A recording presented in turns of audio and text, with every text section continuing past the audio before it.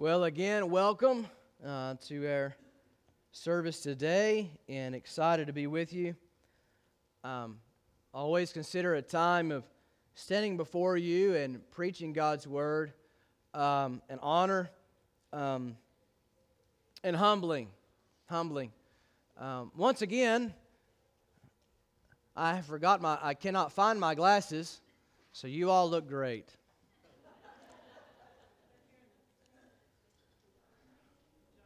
Yes. They are. The seat I didn't look in.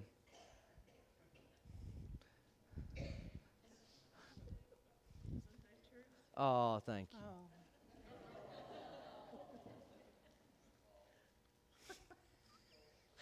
Spoiled? What? Oh, now really? No, you all, no. So let the record be shown, I love my mother-in-law. Amen. All right, Colossians chapter 3, as I told you, I just felt led to make our way at least through this chapter 3. Don't really know if we'll venture on into chapter 4. As I told you, we are preaching expositionally through this book, but not necessarily every verse in this book, just trying to drive home this theme. Spending January, which our theme is being rooted in Christ, and just trying to really grab a hold of that through this letter to the church at Colossae. So we're getting into February, so we're going to bring this down to a close. But we are going to preach the remainder part of chapter 3. We'll look at verses 12 through verse 17 today. And Lord willing, we will be looking at the remainder section in verse 18 through verse 25. So just letting the Lord lead through this and have His way with what He wants to be preached through this book. So Colossians chapter 3 and verse 12 through verse 17. That's what we're going to read. If you're there, say amen. All right. We'll begin here, and of course, he really segues into it, this new thought about the new man back into verse 10, but our last sermon went down to verse 11. So let's pick up in verse 12, and so Paul is writing here. Remember, he is writing from prison. He is not well. He is sick. He is waiting on judgment from a tyrant of a king. And so, but he is joyed to be able to write this letter to these group of believers. Verse 12, put on therefore, okay, as the elect of God, holy and beloved, bowels of mercies, kindness, humbleness of mind, meekness, long-suffering, forbearing one another and forgiving one another. If any man have a quarrel against any, even as Christ forgave you, so also do ye. And above all these things, put on charity. We know that word is love, which is the bond of perfectness.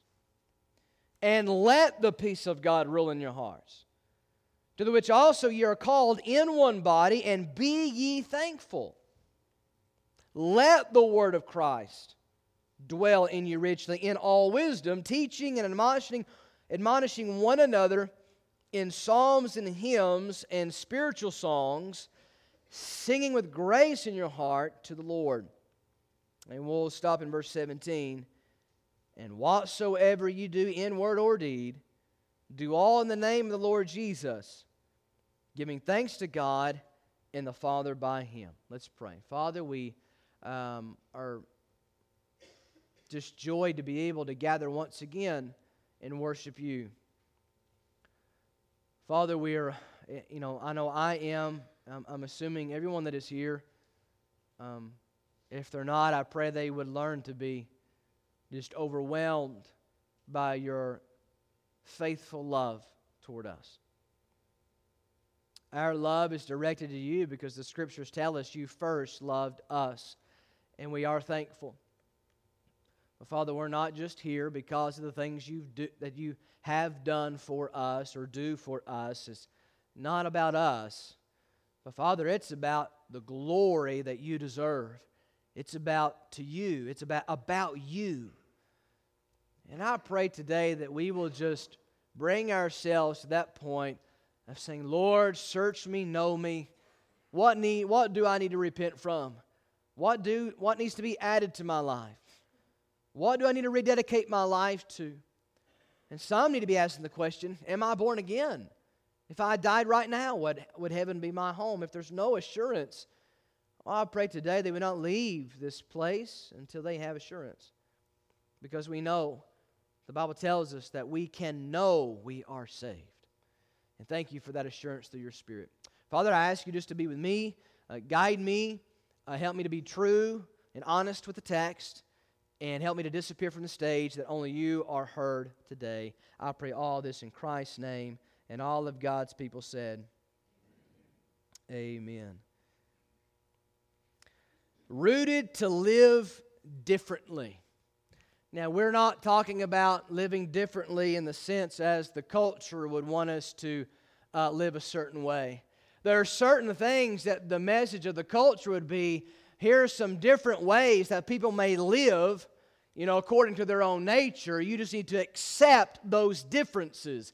I'm not talking about accepting that kind of difference. I'm talking about being rooted to live differently, difference in the sense of embodying the nature of my Savior. That's the difference that should be seen in our life. We should not be worshiping the difference my flesh would like me to live according to. We need to be clinging to the difference that Christ wants to conform us to, the difference that would align with the person of Jesus, okay? That's the difference we need to be. That's the kind of difference that the world needs, all right? That's the difference the Spirit's always speaking to your heart. Live differently. Live not that way, but follow me. Follow me. Walk in my Spirit. And so when we come to worship, as the saying is, I've heard this phrase many times. We don't come to sit and soak and sour. We come to sit and soak and serve. All right? And one of the senses of which we serve is to live like Jesus. All right? Going out into the world and living differently according to our Savior. And of course, we would take service into serving through the local church as well. But as you'll look here, leading off in in verse 12, it says, put on therefore as the elect of God, holy and beloved. And when you come to such a phrase, when it talks about as the elect of God, or it could also be said as the chosen of God, chosen for what? For what purpose?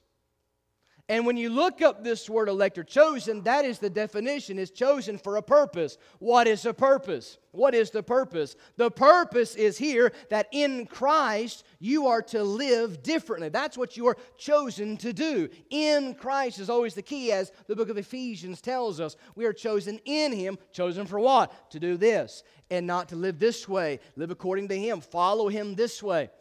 And so that's what it's getting at here. There is a purpose for you in Christ, and it is to put to death of the old way and to live according to the new way that the Holy Spirit leads us to. Okay? So let me make a few things, and I'll give you the flow of the message today, and then we'll dig in. If you're saved today, you know that you're born again. You've repented of unbelief. You put your faith and trust in Christ. You've confessed Him as Savior and Lord. If you know that and you're assured of your salvation, say amen. Amen. All right, amen. That's great. Now, if you've received His life, that's what it means to be saved. You received a new life from Him, then you have taken on His purposes for that new life. You had your life, you had old purposes, your purposes, but now you've been given the new life. He's the author, He's the creator of that life. And so in sense as well, you've taken on His purposes for that life. That happened the moment you got saved. But we spend the rest of our lives continuing learning and soaking in those purposes and ways that He would have us to live as His children. Now, what you're going to find here, it's interesting, in verse 12 through verse 17, Paul is taking these believers at Colossae in a pattern of thought. Now, sometimes when we start in a pattern of thought, we're going to start at the beginning and head toward the end. Paul is actually starting more toward at the end and going backwards, all right? And you're going to see that flow. And let me give you the flow of this. So as you look at verse 12 and going through the text, you'll find this living out of the characteristics of Jesus. So the fruit, the branches, the fruit, all right, you're living out. But then he comes on going from the outward to the inward. Okay?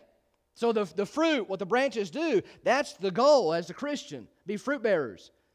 But there's got to be the right things happening in on the inside for that fruit to be what it needs to be. So now he goes inwardly, and you'll find that he wants you to allow the benefits of Christ to rule in you, to be king of the inner man. Nothing else should have the throne of your inner man but the riches that Christ has given you, and Paul gives those to us.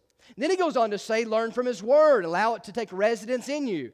So you see this backward approach. The goal, how we get to the goal, the inward working, what needs to rule in your heart, and we learn from what needs to be ruled in our heart from reading the Word of God and letting it take residence and dwell in us. So Paul gives this beautiful picture, and then he also adds to that we take counsel to one another as well through psalms and hymns and spiritual songs, making melody in our hearts. Beautiful passage of Scripture. Excited to go through it with you this morning. So let's dig in, okay? So if you're taking notes, number one, I want you to see the authentic Christian clothing, all right? Clothing that's authentic. We're not talking about fake stuff. We're not talking about, what's the word I'm looking for? If it's not genuine, imitation. Thank you, brother. I appreciate that. That's what you said, right? Imitation, yeah. So it's none of those things. We're talking about authentic Christian clothing. So let's look here, all right? In verse 12 through verse 14, that's what we're going to dive into in this point. But put on, what's the next word? Therefore. Now what's the therefore? What you need to ask, the question you need to ask. Why is it there? Remember what he said back in verse 10. The new man's been created. It belongs to him. All right? And then we also learn that Christ is in all, Christ is all and in all. So we find here that it's without exception and without distinction. Christ saves the Jew and the Gentile. He indwells both. It doesn't matter where you're from, what you look like, what language you speak. He is in you. So we understand that. So because of that, His ownership and Him being in you through His Spirit, because of that, there are some things we need to put on. There's a change of wardrobe. And he tells us what these are. Putting on means putting on the characteristics of Jesus. Okay? And I'm going to sort of rapid fire these. So, and I'll have at least one or two verses per characteristic here. But just hang with me. He says, put on as chosen for a purpose, elect of God, holy and beloved. We notice first of all, bowels of mercy. And we could also say, we also are probably familiar with the word of compassion. What that means. Compassion. Put on compassion. Matthew, talking about Christ, Matthew 9 and verse 36 reads this. But when He, which is Jesus, saw the multitudes, He was moved with compassion. You all read your Bibles, that's great. On them, because they fainted and were scattered abroad as sheep having no shepherd. Notice the purpose of compassion is to be directed toward people. And Christ exemplified that. All right? He is these characteristics. There was no clothing for Him to put on. This is who He was. This was the nature of Christ, the nature of compassion. And He says when He looked on them, He had compassion. So let me just encourage you, you're not to be someone that just looks at the sidewalk when you walk past people. You know, you're not to just walk past people and not notice them. We need to see people and have compassion on people. And of course, the main drive sense of this here is the gospel. They need a Savior, first and foremost. But then oftentimes the way we get an open door to show the gospel is have compassion on a particular need they may have. Talked to somebody the other day, I won't mention her name, but it mentioned that God was just dealing with her about a need. Didn't know there was a need, but just this person kept coming to their mind, and they just followed through with how they wanted to show compassion. And then long story short, they needed that. Maybe you all have done something like that. But you need to be in tune with the Spirit. This clothing needs to be put on. It needs to be active in your life. It doesn't just need to be something intellectually you know. It needs to be something that you do. That's what Paul is saying. Put on. And when you put on clothing, you're going somewhere, right? You're going to be seen with the clothing.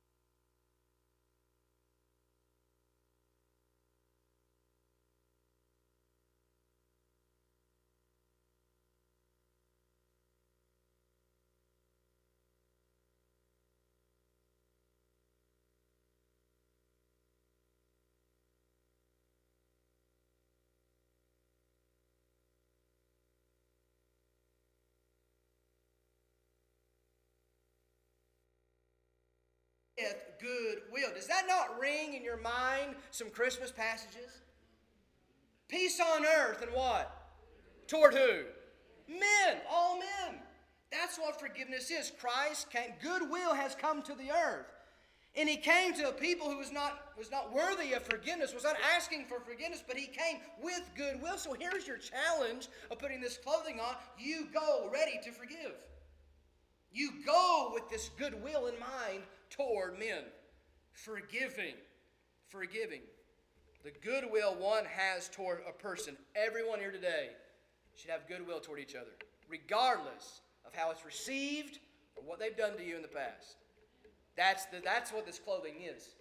All right? You need the Spirit's help to get this done, by the way. You won't do this in and of yourself. You won't want to, for one. But if you care about giving glory to God, standing well on Judgment Day, Him being pleased with you, you'll say, Lord, dress me. Dress me. But notice this. You've got all these clothing, but he says, now listen, I'm going to give you something else. It's going to knit all these together. It's going to be this bond. You need a bonding agent for all of these pieces of clothing, and it's called charity. It's the bond of perfectness or bond of perfection. Put on love. In other words, the love of Jesus. Now let me tell you something. This love comes from the very nature of the Trinity. Father, Son, and Spirit. This love, these things didn't come off a shelf in His closet somewhere. These things came from Him, and He lives in you. So this is something that can be and should be done in your life. This love is the very bonding agent to keep all these clothes on. I'm going to tell you something, because people that you give these things to, you put these clothes on, you act a certain way toward people, they're going to give you a reason to start taking clothes off. I'm tired. I'm done with it. I'm just, they don't care. They don't, I get no gratitude, living this way. But I need you to put love on. I need you to put my love on. My love toward you, and keep that in your mind. That final piece of clothing is going to keep all the rest of them on. That if you love Jesus, He said, if you love me, keep what? My commandments. Love is the fulfilling of the law, and love is that final garment, if you will, to keep all the others on. Now let me just mention this. The bond of perfection. Listen to the sense of this word. A connection based on kinship or marriage or common interest, understood as something that fastens various parts together, almost like a ship, right? All these working parts, everything's fastened together. There's a bonding agent. Because what you're going to notice here, let me ask you a question. Why would God think that we need such a strong bonding agent to keep all of these pieces of clothes on us? Why? Well, remember what I told you last week? God's goal is to bring you to perfection. It never changes. It's always to bring you to perfection. That's His goal. All right, as He is perfect, be you perfect. And these clothing, it's a part of getting you there. But notice as you read here, all right, notice this. And above verse 14, and above all these things, put on charity, which is the bond of perfectness, okay? And now I'm getting a little ahead of myself, but I want to get to verse 15. And let the peace of God rule in your hearts, to which also you are called in one body, and be ye thankful. So what he's following here is this. Individually, hey, every one of you that are children of God, you need to keep these clothing on, but you're going to have to put love on. You're going to have to keep my love toward you in mind and heart, to keep all of these characteristics thriving in your life. But listen, it's not just individually is the goal, it's also bringing it corporately. How the clothing that you wear individually is the kind of clothing we wear corporately. Does that make sense? And so he's like, I want my church to be pure and spotless and thriving and doing kingdom work and unified. You won't do it without these clothing. You won't do it. You won't get it done. And love has to be the bonding agent, because it's not just individually, but it's corporately. That's the flow here. Okay? And you look back at chapter 2 and verse 19, you get this driving thought there is, you need to be a unified body. And love is what unifies us and allows us to continue keeping these pieces of clothing on. Now, secondly, we see authentic Christian clothing. We also see authentic Christian authority. Authority. People don't like authority a lot of times. but dear friend, Christ is our authority. Okay? But notice some things here that is to be our authority that comes from God. Okay? Why do we need to continue with this clothing? Well, there's some authority here. He says in verse 15 and 16, and let the peace of God what? In whose heart? Or you could say, my heart, right? He's talking to you, right? Your heart. We could say, he's talking about my heart. So he's saying, let the peace of God. Hey, I know we may not like doing this, but you got to make a decision. Let the peace of God rule in your heart. That means Paul is saying, hey, dear believers at Colossae, you have got to take action here. The peace is available, but you've got to let it rule. The nature of peace doesn't change, the peace that comes from Him. But how it impacts you, you've got to let it rule. And it will do a beautiful work in your life. Now, let me nerd out again, but I think you'll be benefited from this. Peace. What does this word peace mean? Well, tranquility. Notice this. The absence, you'll want this, by the way. The absence of mental stress or anxiety. Anybody want it? Especially that results from a proper recognition of salvation's worth. Okay? The peace of God rule in your heart. Tells me that if I want to keep the peace of God ruling, I cannot lose sight of Calvary. I cannot lose sight of Christ. I cannot lose sight of His gospel that has saved me, keeps me safe. And because of that, going to deliver me. His salvation's always working in our life. The peace of God, let it rule. And so our hearts must be set on the word of salvation. So let it, and so it says hearts. I'm going to go back to the rule part in just a minute. But hearts, what does that mean? It means location of a person's thought or his mind, his place of volition, emotion, and knowledge of right from wrong, conscious, understood as the heart. So you understand what he's talking about there. Let the peace of God rule in your heart. So where your decisions are being made, where your volition, your choices, okay? Because those things need to be ruled by His peace. Now notice what the word rule, let rule. Rule means this. It means to factor decisively. And if Christianity needs to get a hold of something, they need to get a hold of this. Notice what this means. To be the factor determining an outcome. Let that soak in for a second. A Christian can be a dangerous person in their decision making if the peace of God's not ruling in their heart. That's what he's building here. Let the peace of God rule. The peace of God needs to be the determining factor in outcomes. How you respond, what you do, how you lead your families, your actions, your responses, your emotions, your words. Let the peace of God rule. So before I make a decision or a response or lead my family, I need to make sure the peace of God is ruling the outcome that's going to come about. The peace of God is important. Some of us make decisions going about our life, and we don't let this important characteristic, this important attribute He's giving us, rule in our hearts. These people were anxious about following what is the real true revelation of God. That's what the Colossae believers were anxious about. Because they had all these different new knowledge, mystical knowledge, new revelation these people were bringing to them. And they were anxious.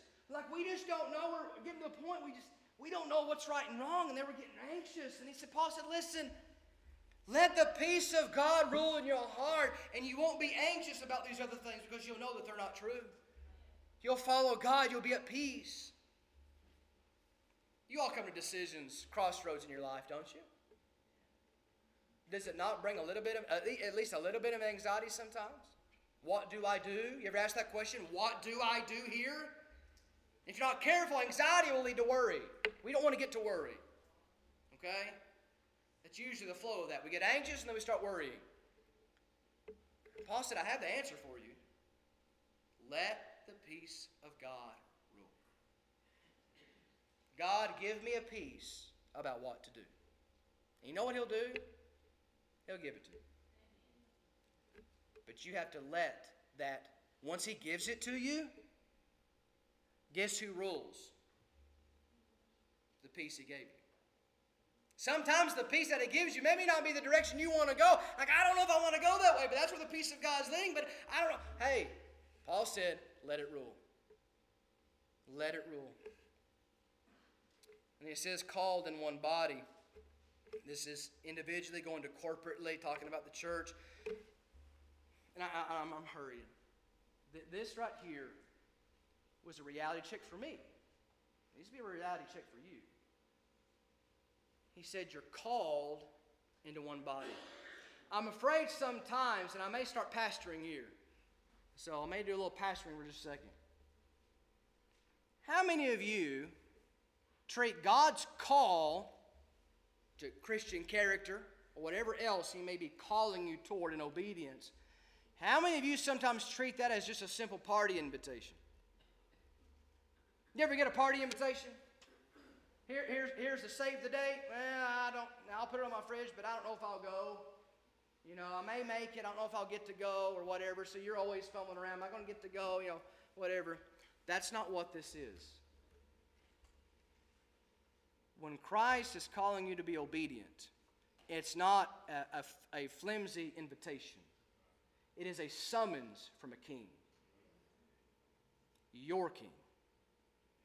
The King of heaven. When's the last time you considered the obedience God calls you to as a summons from a king? There is no question whether you're going to come to His courtroom and participate. You know, if a king, if a physical king on earth summons you, you're going. If they have to come and put you in handcuffs and drag you to you're going. You are summoned by the king. But it shouldn't be quite like that as a Christian. There is no handcuffs. What should drive you to follow the summons of your king is the love of Christ. Goes back to the peace of God to rule in your heart. Do you not see the flow that Paul's bringing to your attention? There is a summons from the King of heaven, the King of your soul, and you shouldn't have to twist your arm if you truly are born again. You say, yes, I'm going. I'm not going to put my shoes on. I'm just going. I want to get there. I want the peace of God to rule in my heart. I want to serve Him. I want to be obedient, whatever it is. If I need to forgive, if I need to be meek, if I need to serve through the church in a particular way, hey, I'm going to my King because He rules me. Rooted in Christ means Christ rules my life. Sadly, sometimes, and from a pastor, sometimes that's not seen.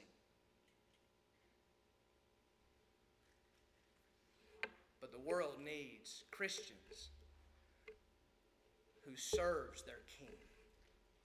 That's what we need. He says, you know, if you want to get to this point, you also, it says you got to be thankful. You do all this, but do it with thanksgiving. So if you're spending time being thankful, what are you not spending time doing? Being unthankful. You know, thanksgiving of something really is a lot of times a great motivation and fuel to keep going. Being thankful, being thankful, being thankful for God and what He's done. He gets into this verse 16 and going through the motivations for this new man and this clothing and following the summons of our King, this non-optional summons. We are to go to Him. And he says, hey, everybody needs each other's help to live this way. Put this clothing on and treat God finally as the King of your life. You got to help each other. And here's a caveat. If you don't get together, you can't help one another. All right? So we need more time with each other because he unpacks it here. Notice this. Let the word of Christ dwell in you richly in all wisdom. All right? Here we go. Let the word of God. You've got to let the word of God dwell in you richly in all wisdom. What does wisdom mean? It means the trait of utilizing knowledge and experience with common sense and insight. You know, God's very plain spoken in what you need, what you should be doing, and all of His promises, all about Him. He's clear. And He says, take that knowledge and put it into practice. That's what you go from knowledge to wisdom. Taking the knowledge, using common sense God's given you, and put it into play. Because the King said so. Right? said, let it dwell, let it take up residence in you. Someone, I pray no one reserves just a little. Ooh, I'm about to step off there. Maybe you have one in your home, a guest room. Just see if anybody stops by, right? Or, it's a place for someone just to have residence in your. When it comes to the inner you, there are no spare rooms. There is no guest room. There is a room for the King. That is it. It says, let the word of God dwell, take up residence. It's His home. You're a temple. This is a house for God to dwell. His word is the only one who should reside here. Don't have a spare room for the devil. Don't have a spare room for your lust and your flesh and other ways of living. It's the word of God that dwells in you. It's His house, no one else's. That's what Paul's saying here. Being rooted in Christ. That's what he's talking about. Now, if you notice here, the sense of the flow of this verse 16 is this. Let the word of God dwell in you richly in all wisdom, teaching and admonishing one another in psalms and hymns and spiritual songs. But if you notice this, and I won't get technical here, but he's saying, let the word of Christ dwell in you richly in all wisdom as you're teaching. As teaching and admonishing one another in psalms and hymns and spiritual songs. Now, I'll pump the brakes for a second. What in the world is a psalm? Well, they're in the Bible, right? They're God's gift to the church. Psalms, the sacred songs God has given to us to praise Him. Maybe we don't sing enough of the Psalms. There's some songs that's put to music, and they're beautiful. Why? Because of the words that God has given us to sing back to Him. Maybe we need to think about that a little bit more in our worship. Hymns, what's a hymn? A musical composition with words of a religious nature praising God. What's spiritual songs? Spiritual songs deal with spiritual maturity, characterized by the Holy Spirit, especially of the mature Christian life as it's a relation to the Spirit. Spiritual songs.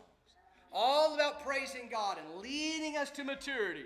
Right? You need all of these things right here to get to that final goal of bearing the fruit that the world needs. And that's what all Paul is saying here, because we come to this very final verse, and I'm done in verse 17.